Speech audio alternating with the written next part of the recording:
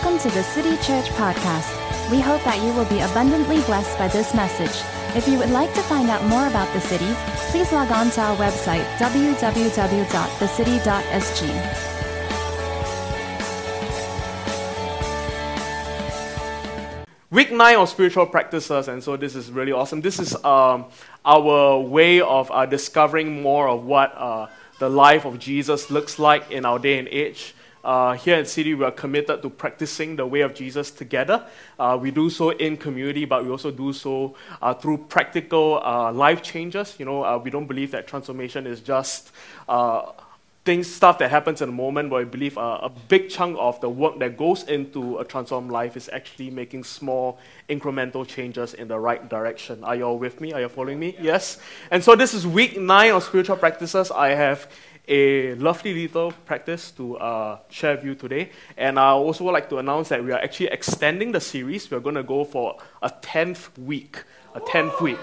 Longest series ever in the life of the city, 10th week. In the next week, I'm just going to spoil a bit. We're going to bookend the series with a bunch of other teaching, but we're also going to do something called loose ends. And so, from what we've discovered chatting with a bunch of you is that there's like a lot of questions surrounding the spiritual practices, including specific ones.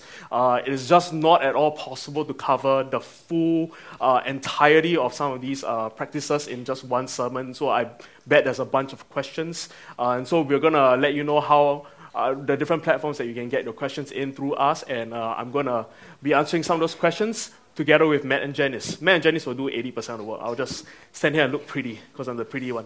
Anyway, and Janice is the pretty one. And then me. And then third is someone else. Okay. Hey, okay. We are off to a good start. Hey. All right, so we are on week 9 spiritual practices, going for week 10, and the sense we have as a team is that we'll probably do a season 2 of spiritual practices. There's just so many, and so I'm gonna look at a bunch more probably next year. No, it's not me. It's me. It's you. It's them.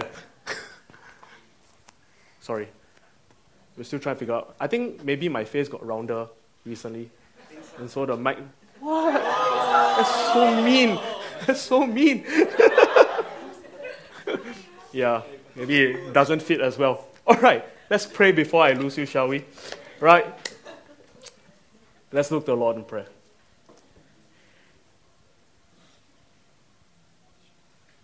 Father, we thank you for the great joy and privilege of coming together in your house. God, we thank you that you are here with us. Lord, we thank you that we can enter into your courts with praise, with gratitude in our hearts, that we can experience you in such a manner. Lord, we don't take lightly your presence. Lord, we thank you for the great promise of Scripture that when 2 or 3 are gathered in your name, that you are here with us. God, we thank you that you are here in our midst, even right now. You are in the very air that we breathe. You are all around us, surrounding us. You are very present in this moment. God, we acknowledge your presence. We acknowledge your person in this room. God, we thank you for your voice that is still speaking to us. God, we thank you that you are not just a person who lived some 2,000 years ago, but you are here in our midst. You are very real, very present. So God, we ask that you will open our hearts, quicken our ears to hear your voice today. Lord, we know that you are speaking. So today we posture our hearts, our bodies, our souls to hear your voice. So God, we ask, speak, we are listening. Speak, we are listening. We invite you to move. We invite you to stir our hearts. We invite you to lead us and guide us. Even as we look upon your word, speak to us. We thank you for this great joy and privilege of communing with you. God, we ask indeed that our lives will be transformed and shaped by your presence. God, I thank you that we are not transformed by the simple eloquence of preaching or by the depth of research, but we are transformed by your Holy Spirit. So God, we ask for your Spirit to come, to move, to rule, to reign. Have your way in us. Have your way in this place. We love you. In Jesus' name. Amen, amen. Amen. Now, I remember a time when I was sitting for a Chinese paper. It was a long time ago. And I still have traumatic memories of sitting for that paper. Now, I didn't go to school a long time ago, but back in the day, we had these like composition kind of stuff. And one of the things that allowed you to bring into the exam hall, I think when you're primary 4, primary 5 onwards, is you can bring your 字典 to the exam hall, right? 字典 is your dictionary, right? I know my Chinese. You can bring your dictionary to the exam hall. And what is designed to help you is that if you're like me, right, your composition is like half Chinese characters, half like 汉语拼音, because, or like, the way the Chinese character ought to sound because you have no idea how to write it. It's so complicated. Sometimes I struggle even with my own name. But you were allowed to bring your dictionary to the hall and actually helped you. You can reference the words in there and find the words. Sometimes you had pictures and all that good stuff. Very good. And so I remember, it was a while before I had to sit for that particular paper that I'm talking about. And so, I had all the stuff ready. I put my dictionary in my school bag. And then I got to the exam hall. And then as I got to the exam hall, I chucked it on the table. And I began to write, right? And then, I was like, hey, I don't know what this Chinese character is, the way it's to be written. Let me go and reference my dictionary. And then I opened my dictionary. And to my horror, I found the first 8 alphabets of the dictionary missing. It was this chunk. This chunk was missing. Now, I have no idea where it went. It got raptured, maybe. I have no idea where it went. Probably dropped out or something. I didn't have a dog then, so probably wasn't eaten. But, man, there are a lot of Chinese words in the first 8 alphabets. And so I had to be restricted with the remaining Chinese characters in the dictionary. Now, the year after that, they were like, hey, this like big dictionary thing is like redundant and it's like so old school. Now you can have like the electronic ones. And so the year after me, they like introduced electronic ones where you didn't even have to flip anymore. You can just like punch it in and then the words will come out all nice, all digital, all sleek and compact. And that's my story. If I was if I was born a year later, I would probably get A1 for my Chinese.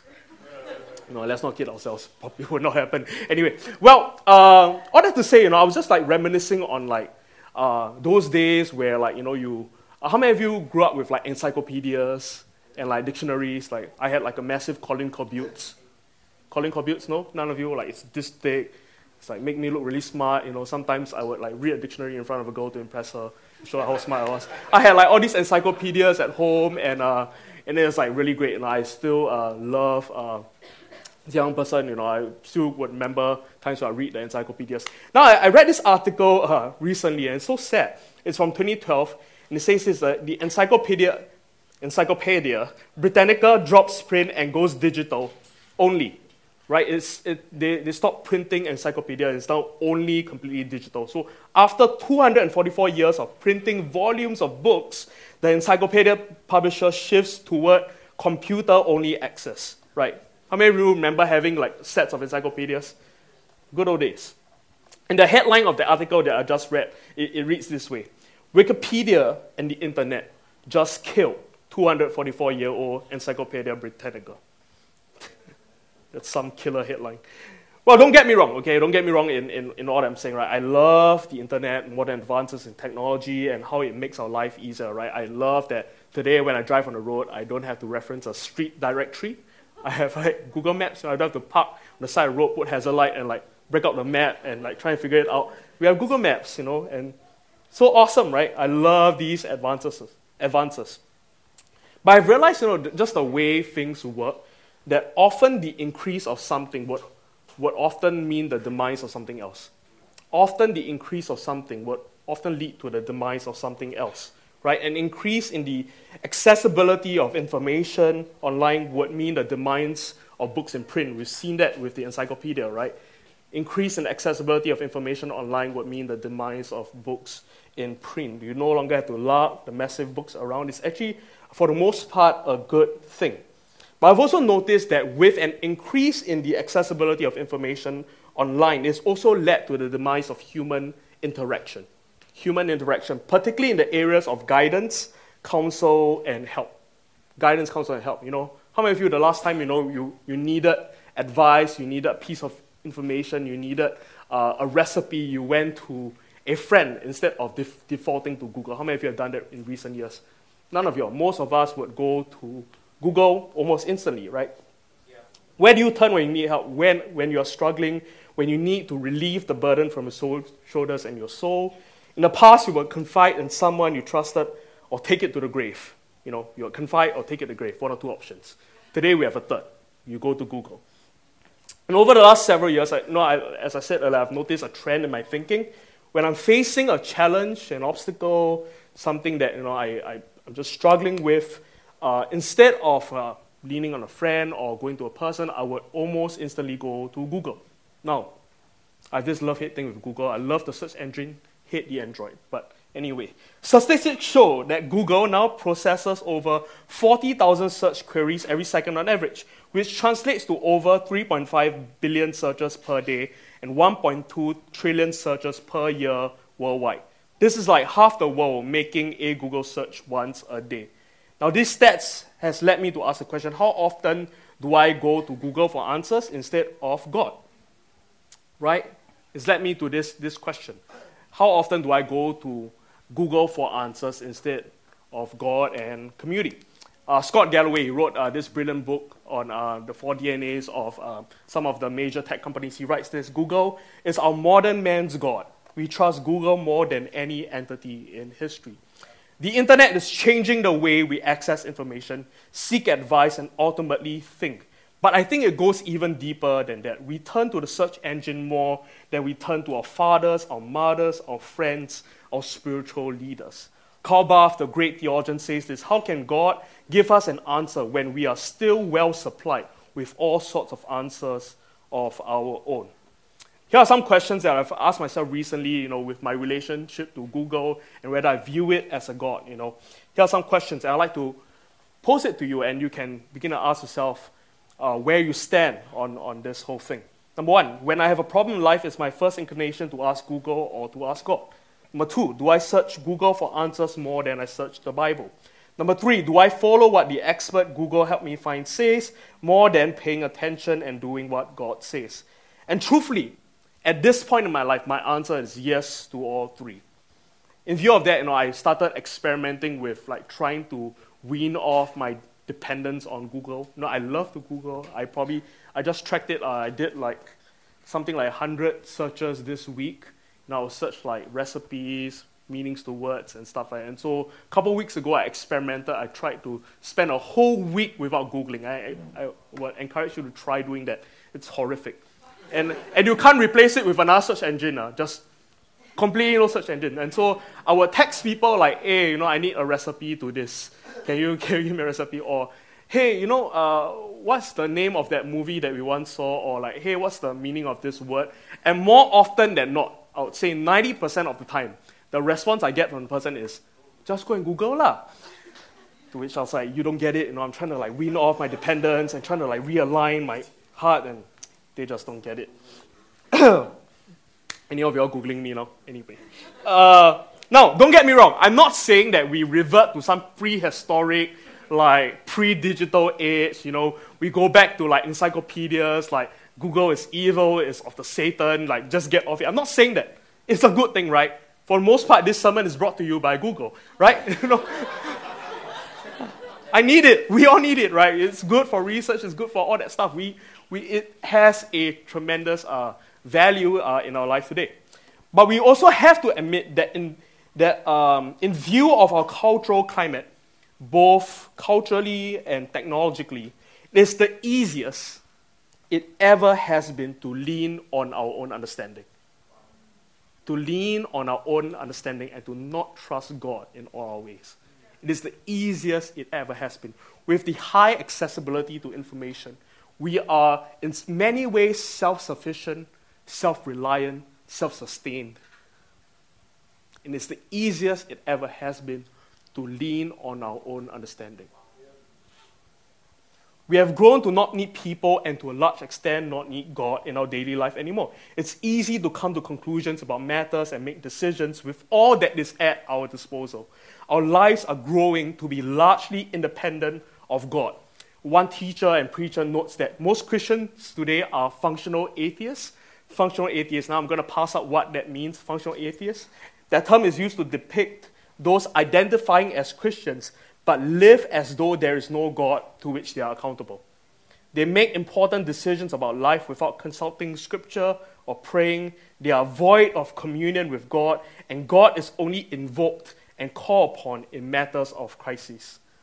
Sad to say, this is such an apt description of where we are at in the modern church. We live life without God at the center and forefront of our decisions. Where we are able, God is simply not needed. If I have the resources, if I have the know-how, if I have access to the information, God is simply not needed.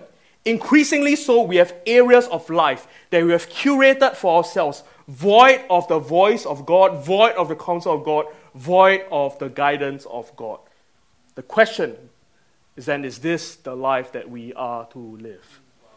As the cliche goes, cliche for a reason, it's either he is Lord of all or he is not Lord at all. Today, many of us live disjointed, fragmented lives where we have areas that it's full of God. We come to church, but we also have curated for ourselves significant portions of our life that are void of the voice, counsel, and guidance of God, either by design or by simple ignorance. Now, question is, have we become too self-sufficient, right? And what is a spiritual practice that will teach us to live a life guided and led by God, a life of surrender, where we grow to yield our whole life, not just the parts that are beyond our ability, to the voice and leadings of God? And then brings me to the spiritual practice of discernment. Today, for week 9 of spiritual practices, I'd like to speak to you on the practice of discernment. Discernment. Now, this word brings up all sorts of feelings and thoughts in some of you, but I will explain it as we go. Discernment is one way of framing this practice. Other teachers call this practice guidance, developing a practice of guidance. Now, my goal here is for some of you to really discover value for hearing the voice of God in your decision-making to practice discernment. But it's more so for all of you to put thought into developing some kind of framework, process, if you will, for decision-making in Christendom, right? To develop Christian decision-making process, if you will, okay? Because we will constantly have to make decisions, right? Yeah. Life is such. You are constantly being placed in positions where you have to make decisions, and that need is repetitive. And in my book, if a need is repetitive, then you need some form of structure or system or framework in order to mitigate that need. Am I making sense to you? Yeah. Recently, I bought a house last year, and we were going around looking at different houses, and I don't know how many of you are type A like me. I have my lists. I have like a bunch of lists, stuff that I want, areas that I want to live in, how much it costs, the features, the layout, all that good stuff. And I had all these things, in my list, and I was going around viewing different houses. Now I was going into a particular house, my realtor, and then in that house, had everything I wanted. It checked off all the boxes. The layout was right, the location was right, everything was right about the house. It was just good. Now I walked in and I was like, man, this is it. I think this is it. And so I walked out, and my realtor, which I then forgot was also a Christian, he said to me, it's like, Andre, do you feel the peace of God in this house? I was like, okay, that's a weird question from a realtor, but I was like, wasn't really going after that, but sure. so I went back home, and then I was like, man, there's no peace. But I checked off all the boxes. So there was like peace here, but there was no peace internally. I just didn't feel that it was right. And then, long story short, we didn't go for that house, and we went for the one we have now, which is like way better. But that little occasion brought to mind something, and it's something really concerning, that for a lot of decisions in my life, especially the ones that I know I have like the practical insight, I know I have the resources to solve, to mitigate, I really don't have a value for the voice of God in some of these decisions. Because in my head I was like, I just need to check off the boxes, right? And then this will be the right house. But he was asking me like the peace of God, the delight, do you feel His presence here, kind of stuff. And I was like, man, I have built for myself this framework that does not it does not communicate my value for the things of God. And I do deeply value the things of God, but somehow, some way in my decision making, it doesn't reflect that value, and I knew I needed to change. I knew I needed to put some work in. This sense of self-reliance, of being self-sufficient. Derek Prince, a brilliant pastor and author, he wrote the book, They Shall Expel Demons. We shall talk about that one day. Derek Prince, he wrote a bunch of books, great man, great author. He calls this sense of self-reliance, of being self-sustained, of living, secured in your own understanding ability, the sin of independence. Now that's super strong word, sin of independence. How is independence like in any way immoral or evil? And Derek Prince goes on to explain that independence is the core trait of fallen people, of fallen angels, that need, that desire to be independent of God, the longing for power that makes us able, that makes us independent, we don't need God anymore. That craving for independence is a sin. Now, super strong language. And in my book, the way we battle with that innate urge to be independent, to be self-sufficient, is by practicing discernment, is by practicing guidance. Are you with me? Yeah. Very cool. Have you ever tried to help a Christian friend make a decision?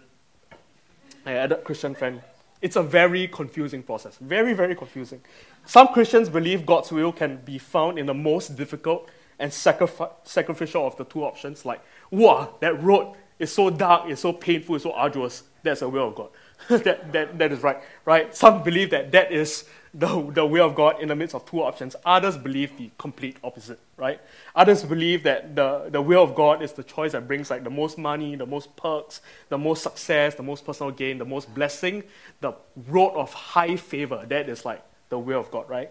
Some people believe that being resistant or not wanting to do something, like, you're like, wow, you just really hate this thing, right? Like for me, like, I just like can't with the Chinese language. I'm just terrible with it, right?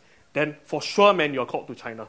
Kind of thing. And for a while, right, I actually thought that way. And so I would buy books in two translations, English and Chinese, and try to like educate myself. Yeah, you can see that I've made significant progress since then. But for a while, right, for a whole year, I was like convinced I was called to China, because that was like, I just don't see that happening, and it's so road of like long suffering for me. I was like, that must be it. Some people believe the opposite, right?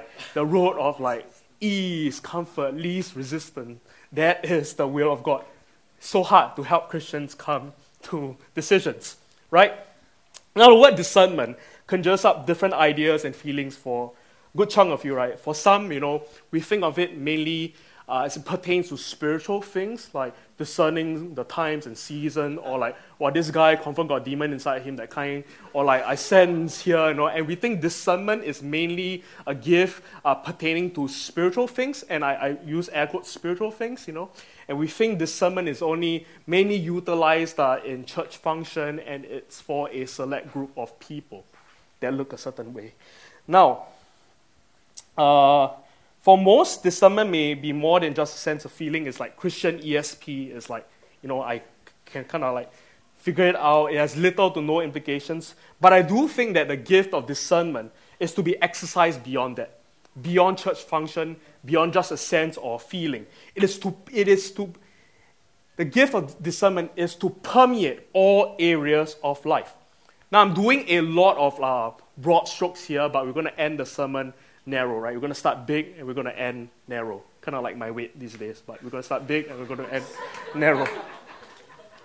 Hey, I'm on the right track. Okay, now when we talk about discernment today, there are important components that we need to be holding on to. Timothy Gallagher, who wrote a book on the Ignatian approach to decision making, awesome stuff. Where's my bro Isaac? He writes of these components when discussing on the subject of discernment. Here are some of the components. One, it's a choice of some significance. So it's not like, am I going to eat McDonald's later? Am I going to eat waffles? What kind of waffles am I going to eat? A square one or the one that is folded together? It's a choice of some significance. Two, we are free to choose either option. That's why we need discernment. And three, all the options before us are good. Now, this is where we need to exercise the gift of discernment. Now, when I talk about discernment today, I'm not talking about discerning between good and evil or moral and immoral, like, should I just steal? Maybe I should discern. No, brother, like, it's a done deal. I don't even need to sense in order to tell you to do it or not to do it. It's not that kind of discernment between good, evil, moral, immoral. But we are focusing instead on the challenge of having multiple good options before us and figuring out and finding what the God option is, right? Multiple good options before us and trying to discover and discern what the God option is. How many of you have been placed in scenarios like that? Just 7 of us. Great. The rest of you, you're doing good, man. Awesome. Live your life. Now, the challenge of discernment that we are talking about is that all the options have in their own way some kind of merit or appealing, and we need to grow in our understanding of the leadings of God in our lives to go beyond weighing out the best option to finding what His hand is upon. Now, I've learned over time that the best option, the most practical and feasible option may not necessarily always be the God option, and there are tons of stories in the Bible that would reflect that truth as well. Now, we've thrown the big word discernment out a bunch already. Let's look to some definitions of guys who are smarter than you and me. Let's go. Maybe just me. Ernest Larkin says this: discernment in its fullness takes a practiced heart, fine-tuned to hear the word of God, and a single-mindedness to follow that word in love. Ruth Haley Barton writes, discernment is first of all a habit, a way of seeing that eventually permeates our whole life. It's the journey from spiritual blindness, not seeing God anywhere, or seeing Him only where we expect to see Him, to spiritual sight. From blindness to sight, finding God everywhere. Beautiful. A couple other definitions. Henry Nouwen says this: discernment is a spiritual understanding and an experiential knowledge of how God is active in daily life that is acquired through disciplined spiritual practice. Discernment is faithful living and listening to God's love and direction so that we can fulfill our individual calling and shared mission. Last one, St. Ignatius says this: it's finding God in all things in order that we might love and serve God in all. In order that we might love and serve God in all. Now, we often relegate discernment to just a sense, a thought, or some kind of internal feeling. But it does us good to know that all through Scripture, the word that is used for discernment is not just a sense or a thought, but it refers precisely to acting out, to living out that judgment, that feeling, that sense and thought. And so discernment doesn't just, isn't just restricted to just a feeling. It actually ought to translate to some kind of practical outworking. And we see it all through the definition. It's finding God in all things in order that we might love and serve God in all. That is the goal, in order that we might love and serve God in all. Now, discernment sounds like a big term, but it's as simple as taking time aside to seek and wait on God for decisions in life. Are you with me? For us, we find ourselves in one of 3 camps, right? Number 1, always discerning, never deciding. We're always discerning, never deciding. We're like, I want to sense. And we don't do anything, right? And most of the time, that is based on some kind of fear of punishment. We are so uncertain of our security in God's house as a son and daughter, or have not seen it modeled well. How does it actually look like to practically live it out? And we're always discerning, never deciding, right? The next one is that we're always deciding, never discerning. We're like very reactive, right? We're like, I need to do it. And we never actually take time to seek, to wait, to rest, to ask for guidance. The place that we all want to get to is this. Number 3, deciding from a place of discernment. Deciding from a place of discernment.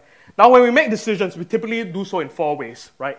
4 ways. Number 1, pros and cons list. How many of you do a pros and cons list? Yeah? Have like a foolscap paper, one side pros, one side cons. You draw a line in the middle. The side that has the most pros, you're like, yeah, let's just go for it. You have decisions before you put a line in the middle and you weigh it out, right? This is a helpful approach. Don't get me wrong. It's a helpful approach. But it's largely based on practicality and feasibility. This is a great tool, but a terrible start point. Because you can check off the boxes, it can be the most practical, well thought out decision, but it may not necessarily be God's will. Yeah. Number 2, a typical way we make decision is just by how we feel. Like, what is your gut feeling? What is, do you feel good about it or do you feel bad? Right? We do so through feelings, and that's how we often operate, right? Whether we feel good or feel bad. It's more. It's less of like the God sense of His presence, but more like an internal kind of feeling. Number 3, I call this the lucky dip, Ouija board kind of relationship with the Bible, where we try and flip the Bible and it's like, and then you poke, and then you try and find, Some of you all laugh because, you have done it, or, right. Yeah, there's this story of some preacher who actually did it and the verse popped out and then he poked and the verse went, and Judas hung himself. And then he was like, this can't be it, and so he flipped it again and he tried to poke another one and the next verse says, go and do likewise. And so, he's still around. Don't fear. Lucky dip, Ouija board kind of relationship with the Bible, right? And the 4th one is, and this is the most common out of all of them, is we throw a fleece. And this is out of the story of Gideon, where we attach an answer to a sign, kind of like, God, if I go out later and it rains, that means you say no. Or God, if I go out later and it doesn't rain, that means you say yes. Now we do this often, and we throw a fleece, and we're like, yeah, we're supernatural, spiritual people. Now, I'm sure all of you have tried at least one of these at some point in your lives, and some of you might have been successful, some of you might have not been so successful. But I will say that these, though they might be valid expressions of prayer for you, it's not necessarily prayerful discernment. And I'll make a case for prayerful discernment today. Okay, Bob Mumford has this brilliant quote. He says this about seeking signs. Signs are given to us because God meets us on the level where we operate. In guidance, when God shows us a sign, it doesn't matter we've received the final answer. A sign means we're on the way. On the highway, when we pass a sign saying New York, 100 miles, the sign doesn't mean we've reached New York, but it tells us we are on the right road. Next slide. He goes on to say, but on the other hand, God wants to bring us beyond the point where we need signs to discern His guiding hand. Satan cannot counterfeit the peace of God or the love of God dwelling in us. When Christ's abiding presence becomes our guide, then guidance becomes an almost unconscious response to the gentle moving of His Holy Spirit within us. Now, it's so funny because I was praying into this sermon yesterday, and I was doing the work for it, and I wasn't really sure if this was the right one, the thing to go for. No, there are so many other practices. I thought of a much easier one that would require less time to prepare for, and I was doing this, and it was getting a bit tough. And then about 5, 6 p.m., my computer crashed, and then I lost about, some 10 to 12 hours of work. And then I was man, this is a sign that I'm to take the easier one, and I was thank you, Lord, for your provision. And so I was all ready and set to take the easier one, but it's just something in me, I didn't have the peace, the sense for it, and I knew that, even though it was the road of a lot more suffering, that this was the right message to go for. Now, there are many reasons why my laptop crashed. Probably not the divine provision of the Lord, probably because I opened too many tabs and never clicked the autosave function. But anyway, I don't know how many of you actually wrestle with some stuff there are signs, or you ask for signs and it doesn't really pan out and you don't feel the peace, and how do you actually navigate through some of these stuff? Now, God's desire for you and I is to grow and mature into people who are able to discern His will effectively and live it out accordingly. Discernment, in many ways, is a trait of the spiritually mature. It says this in Hebrews chapter 5. We have a Bible verse up that makes this sermon legal. But solid food is for the mature, who by constant use have trained themselves to distinguish. In some translations it says discern right from wrong.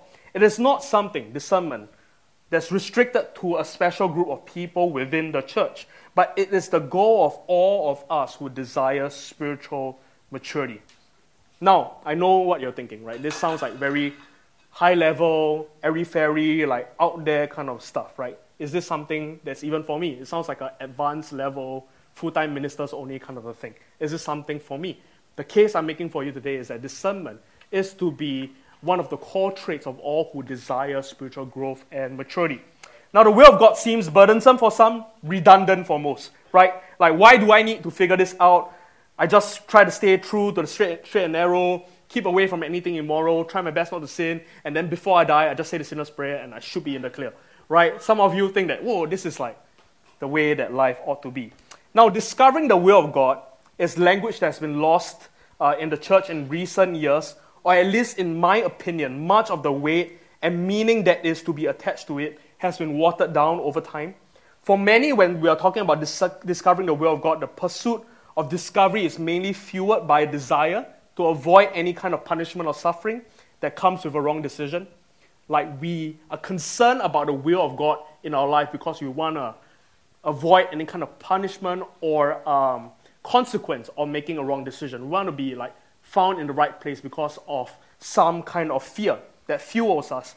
Or we are concerned about discovering the will of God because we're concerned about finding the path that will lead to the greatest blessing or comfort. Now, both motivations are gravely wrong. Now, with that being said, how and why then should we discern and discover the will of God? Psalms 40 verse 1 to 8 gives us an excellent foundation on how and why we ought to discern the will of God. Psalms 40, starting in verse 1, it says this: I waited patiently for the Lord, and he inclined to me and heard my cry. He also brought me out of a horrible pit, out of the miry clay, and set my feet upon rock, and established my steps. Verse 3, he has put a new song in my mouth, praise to our God. Many will see it and fear, and will trust in the Lord. Next slide. Blessed is the man who makes the Lord his trust, and does not respect the proud, nor such as turn aside to lies. Many, O Lord my God, are your wonderful works, which you have done, and your thoughts toward us cannot be recounted to you in order. If I were to declare and speak of them, they are more than can be numbered. Sacrifice and offering you did not desire. My ears you have opened. Burnt offering and sin offering you did not require. Next slide. Then I said, behold, I come. In the scroll of the book it is written of me.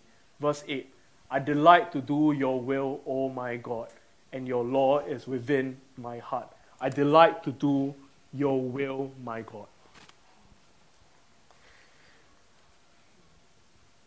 The psalmist, in verses 1 to 7, he allows his thinking to be shaped, his paradigm to be formed before arriving in verse 8. If you read that psalm in its entirety, you will see him recounting the goodness, the faithfulness, the power of God that met him in his despair and how God delivered him.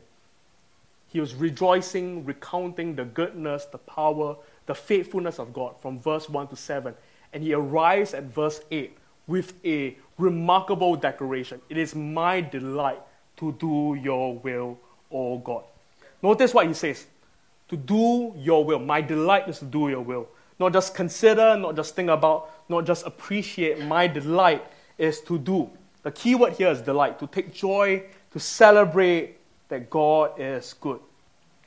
That is what the psalmist seeks, discerns, and does the will of God. It is his delight and joy. Now this is the basis of why we are going after the will of God. My theory is, if God is the great delight of your heart, then his will would be the great delight of your life. If God is the great delight of your heart, then his will would be the great delight of your life. A. Calhoun says this: to know God will, we must be assured of God's love. Discernment depends on a deep trust in God's good intention toward us. David Branner has this to say: St. Ignatius of Loyola notes that sin is unwillingness to trust that what God wants is our deepest happiness. Until I am absolutely convinced of this, I will do everything I can to keep my hands on the controls of my life, because I think I know better than God what I need for my fulfillment.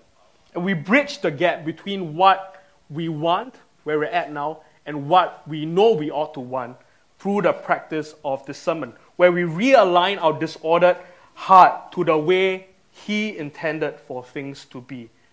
We discern, and then we do his will. The question that discernment brings to the forefront is the question: what does God want? What does God want with me? What does God want in this situation? What does God want through me? It might not always be the most lucrative option, the most feasible, or even the most impactful. Hear me in saying this. Or even the most impactful. It is what does God want. This is the core of discernment. And this practice affirms Christ's lordship in our lives. The beauty of this practice is that God doesn't just demand it of you and expect you to figure out. He makes every provision for you to enter into this practice. The beauty of this is that God is not just one who signs off on your well-crafted plans. He is your guide. He is your counsel. James chapter 1 says this, if any of you lack wisdom, you should ask God, who gives generously to all without finding fault, and it will be given to you. God doesn't just demand that we live a guided life without making the provision for us to do so. We are all here, I believe so, because we have professed Jesus to be the Lord of our lives, right? And it does us good to take a step back and evaluate if He is truly Lord in our lives. Here's a quick few questions I'd like to propose to you, even as we wrap up in a bit. Number one, how is your life currently guided by God? If you were to trace the decisions that you made in the last year, can the fingerprints of God, His voice, His leadings, His counsel be seen in these decisions? Number two, do you seek God for major decisions or only in times of crisis? Is God present, His voice present, even in the everyday mundane decisions of life? Or is He a name that we invoke only in matters of crisis? Is God truly God of our lives in its entirety? Number three, does the thought of giving God control of your whole life fill you with fear or assurance? Wrong fill. Fill you with fear or assurance. Number four, do you have a way that you actively seek God's voice in the decisions that you make? Is there a way that you practically and actively engage with the voice of God? Or do you approach His voice, His counsel, as something that just comes to you when it comes to you? Something like with a lottery mentality. When it comes, it comes. Or is there a way that you practically and actively engage with His voice? My point is this. Discernment, doing His will, being found in His will, is not a place we arrive naturally or instantly at the point of our salvation. We get here through a regular discipline of exercising discernment, seeking His guidance in decisions, but also constantly positioning ourselves to fall deeper in love with Jesus. If God is the great delight of our hearts, then His will be the great delight of our lives. Yeah. Now, I would like to speak for the rest of my time on how do we actually practice prayerful discernment. Now, I'm going to give you the framework to which I've adopted for my life. This is how I practice prayerful discernment. This is not a formula, okay? Hear me saying this. This is not a formula. This is not like once you check off all the points, you'll get your answers, you'll know the will of God and all that kind of stuff. But this is a framework. This is how I've approached decisions in my life. And the goal here is for you to discover, to build one for yourselves, to build a framework for decision making such that you know you can lean on that framework when you engage with decisions. The goal here is to try and do this regularly and practice even with decisions that aren't huge, necessarily really catastrophic, and within the scope of your ability. Number one, when I practice prayerful discernment, I like to outline the decision. I like to outline the decision, what it's about, the reason, implications. I like to write it down. And it's not so much a pros and cons list, but all the information surrounding the decision. Number two, I practice and I pray for openness. In the Ignatian persuasion, they call this the prayer of indifference. It's a state of inner freedom and openness that allows us to be open to the will of God above all else, to be open to His voice. Number three, I list down my feelings and sensings. Now, sensings is what you feel God is saying surrounding the decision. Number four, that's when I list down my pros and cons. I make a list of pros and cons connected with the decision. I look through the list and see if there's something on the list that clearly violates the counsel of Scripture. If it's immoral, then that's where I know that this is not probably the best decision. All right? Now I list down the pros and cons and I weigh it out. Number five, I seek for head and heart alignment. I try and find a decision that makes practical sense to me. God doesn't want you to chuck your brain out the window. He wants you to use it. And I also, trying to find some kind of alignment with how I feel and what I'm sensing God is saying. I try to find an alignment. A couple of quotes that have guided my decision making is one that goes, "In God's will is our peace." And the other one is, "Joy is the most infallible sign of the presence of God." In my decisions, do I sense the peace and the joy, the delight, the pleasure of God? Number six, I consider how it may affect others, how it may affect someone else.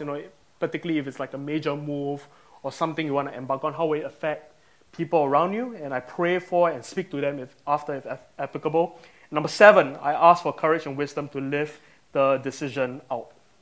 Now, often when I engage with this, sometimes, I'll be honest, I don't hear the voice of God immediately. I don't get a sensing immediately. And I don't know how many of you can relate with that. Taking something to God in prayer, you might not sense it immediately. What do you do when you don't hear anything? A couple of things I do. I ask if there's any hindrance in me, if there's any obstacles to me hearing the voice of God, and I pray for those to be taken down. I also take it to godly counsel. I take it to my significant other. I ask for counsel and wisdom. And I also take this extra step of revisiting prophetic words, promises, or I look at my journal, what was the last thing that God spoke to me, and whether I have been faithful in living it out. All this to say, these two kind of approaches in making practical decision making, you do so also with seeking counsel and getting agreement from your significant others. All right? Are you good? Yeah. Tons of stuff. Now, I've waited some 5 years to share this story, but this is a great time for me to give you a bit of insight into how I make decisions and all that good stuff. Now, in my second year in the School of Ministry, I was spending a lot of time praying into reconciliation and okay, sorry, I get distracted. I was praying really a lot for my family. Back then I had gotten saved, and my siblings were not in church yet, and I was praying for my family. My family, we grew really close. But when I became a Christian, I started distancing myself a lot from my family. And I think you know where I'm going with this. But particularly, because when we were younger, in all our family gatherings, we would break out a bottle of wine. Break out a bottle of wine, and all of us would drink wine together. And I started doing this since I was 12 years old. When I got saved, that might speak into a parenting strategy, but when I got saved at about 16, 17, I decided that, I need to distance myself away from the world. And so I decided to distance myself away from my family. And so one of the ways I did that was, I completely abstained from alcohol. I believe there's great wisdom in doing so, but I completely abstained from alcohol. And the scene would go, we would have family gathering, they would break out a bottle of wine, and they would only pour out 4 wine glasses instead of 5. And so I would take a drink of water, and I would sit away from my family members. And even though I wasn't going after distance and separation and trying to draw a line between me and them, in many ways my actions communicated that. And so, I remember in my second year of school ministry, I was spending some time interceding for my family and asking God, God, I need a way to bridge that gap, that divide, help me reconcile with my family members. I want to see, you break through in my family, blah, blah, blah. And I was really spending time in intercession. And then all of a sudden, I had this deep impression in me. It was a deep impression. And I haven't had one that has been as deep for a long, long time. And inside, I felt God saying to me, I want you to drink again. Now, you must understand.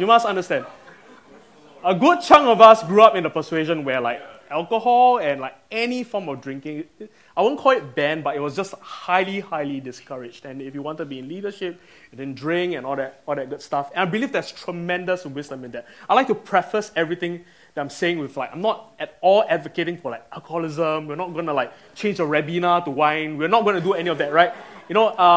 There's great wisdom in abstaining if you know you have a bent, right?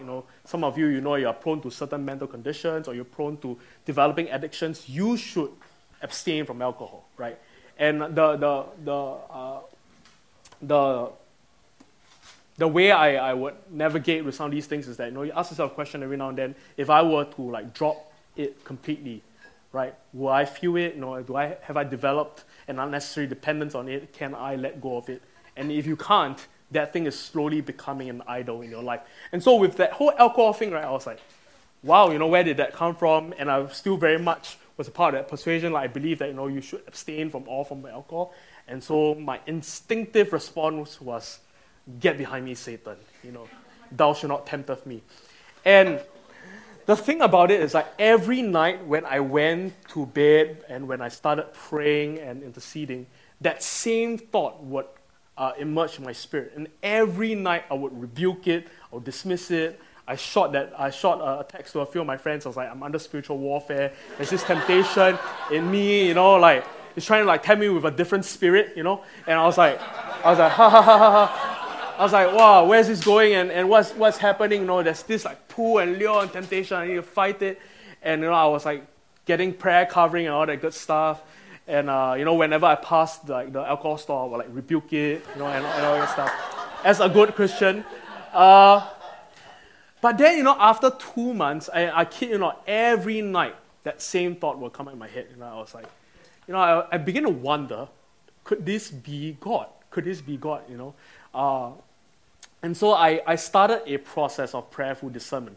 I would write down this thought, this decision in front of me. I know this is not a big decision for most of you, but it was a big decision for me, right? I put this decision in front of me. I was like God, if this is you, I will need you to. I want to like prayerfully consider, discern this, and hear your voice. And invited counsel in my life. I had like a bunch of pastors there, some who drank, some who didn't drink. And I got counsel from them. And I tried to get different opinions and insights. And I waited and I pondered and I prayed through this decision for something like 2 months after. So the whole ordeal was like 4 months. It was 4 months since I heard that impression. I felt this impression in my spirit. And so I was like, okay, you know what? I'm going to try. And even after I made that decision, I was like, I'm just going to try it out. And if I'm wrong, God, like send some like prophet to rebuke me or something like that. I was like asking for a sign. I wasn't all that mature then. And so, the long story short, is we have this like family group text. And then I don't know what possessed me. I decided to text in the chat. I was like, hey, I'm going to drink again. And this came out of nowhere. My parents were like, huh? Like, what's happening? And so in there, I typed this like long text of like how the love of God is like has sent me. Okay, and then I got back home after my time in school, and I got back home. And remember, we had family dinner that night when I got back. Now this was after like many, many years of like not drinking, of like sitting away, 4 wine glasses, have that imagery, just Andre with a glass of water, sometimes a Coke, and I'll sit away as like you do your drinking sinner thing, and I'll just be that good Christian, yeah. And then we had family dinner, and then my dad orders a bottle of wine, and this time instead of 4 wine glasses, they broke up 5 wine glasses instead, and then they poured a glass for me, and then as you would, when you have a bottle of wine, you'll be like, hey, let's cheers, let's have a toast. And so I remember that scene till today. When the glasses touched, right, I saw a tear in the corner of my dad's eye. Right. I know it sounds very dramatic, but that's how it played out in me. I was like, in my head, I was like, maybe I was yawning, I don't know. But in my head, right, the feeling I got was like, wow, it's like their son has returned. It's like small decision, right? But that, right, in my book, in my opinion, like catalyzed and built momentum to where our family is at today. Today we are super close. All my siblings are in church. My mom and dad are progressively getting more and more open. We are really tight and really well connected as a family. I'm not saying that alcohol did that, but I'm saying when you discern, no, seriously, hear me saying, when you discern, when you pray through, when you seriously consider the things of God, right? And when you take time, seek counsel, to work it through in your heart, in your spirit, and then you ask for courage to live it out, to do it, That's when you see miracles, that's when you see breakthroughs, that's when you see the provision of God manifest in your life. And sometimes the way that God operates, the way that God brings some of these things might not always be the most intuitive. It might seem pretty radical, it might seem pretty far out. But the safety we have as children, as sons and daughters of God is His love secures and holds us, that we can rest in His love for us. Are you with me?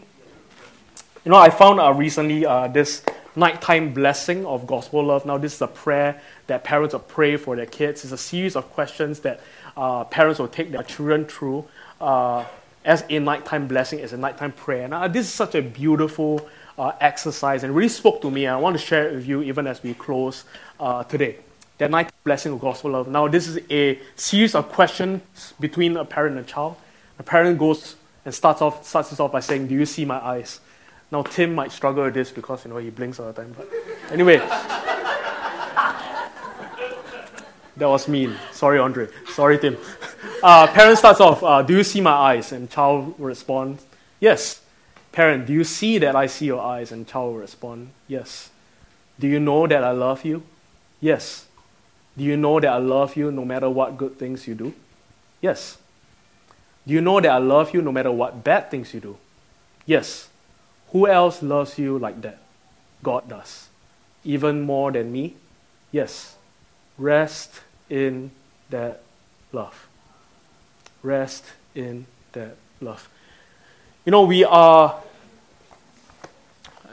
You can copy that prayer if one is on the slides. You can try it out with your kids. Some of them might say Santa Claus, but you're not gonna. Rest in that love. Who else loves you like that? Santa Claus or Mommy. See, we are approaching. The will of God seems so complex. It seems so filled with risk and uncertainty, and in many ways it is true. But all of that is built on the absolute certainty and foundation that we are absolutely loved by God, that we can rest in His love, that we can't in any ways screw it up so badly that we disqualify ourselves from the love of God. In many ways, our security is not in our ability to hear the voice of God, but our security is found in His absolute, undying, unchanging love for us. And that is why we delight to His will, because His delight is over us. We get to experience Him in peace, in joy, in doing His will. Can we stand?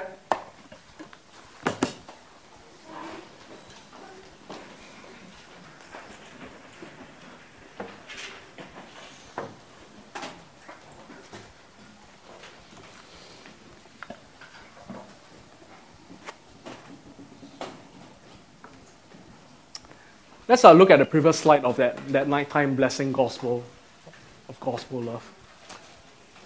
And now I want your eyes on the screen even as I read through this. And the best way that you are able to, I want you to try and picture God saying these words to you. And in just a few moments, we're going to pray together. But I want you to try and imagine the voice of the Father saying this to you. "Do you see my eyes?" "Yes." "Do you see that I see your eyes?" "Yes." "Do you know that I love you?" "Do you know that I love you no matter what good things you do?" Next slide. "Do you know that I love you no matter what bad things you do?" Who loves you like that? God does. Rest in that love. Rest in that love. Just take a few moments, close your eyes, and let's just rest in the love of God. Just stand in the security of His love for us, His undying love for us that never changes, that never fades. Let's just take a moment.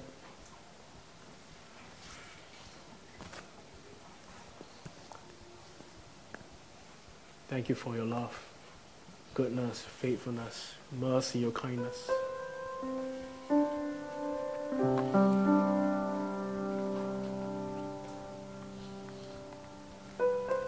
Now here's a group of people I want to pray for today. We all navigate through countless decisions in life. Some big, some slightly smaller in nature. But decisions are, for the most part, tough and quite a lot of work. And in many ways, I believe that decisions or crossroads in life are ways that we can affirm our belief in Jesus, in His place as Lord of our lives. Today, in this moment, I'd like you to just bring a decision that you have to make in the coming months and maybe in the next year before you, in front of you, I'd like you to take just a moment and just invite the voice of God, invite His love, His counsel, His guidance to lead you in that decision. Offer that decision, offer that obstacle in your life as a sign, as a means to affirm His place as Lord in your life. That you turn away from just leaning on your own understanding. You turn away from being self-sufficient, self-reliant. You're saying, God, I want your voice. I want you to speak. I want you to lead. I want you to guide me. I want you to be Lord in my life. Just take a moment. Just bring that decision before your eyes. Everyone engaged. Just ask God to lead us, to guide us, to speak to us today.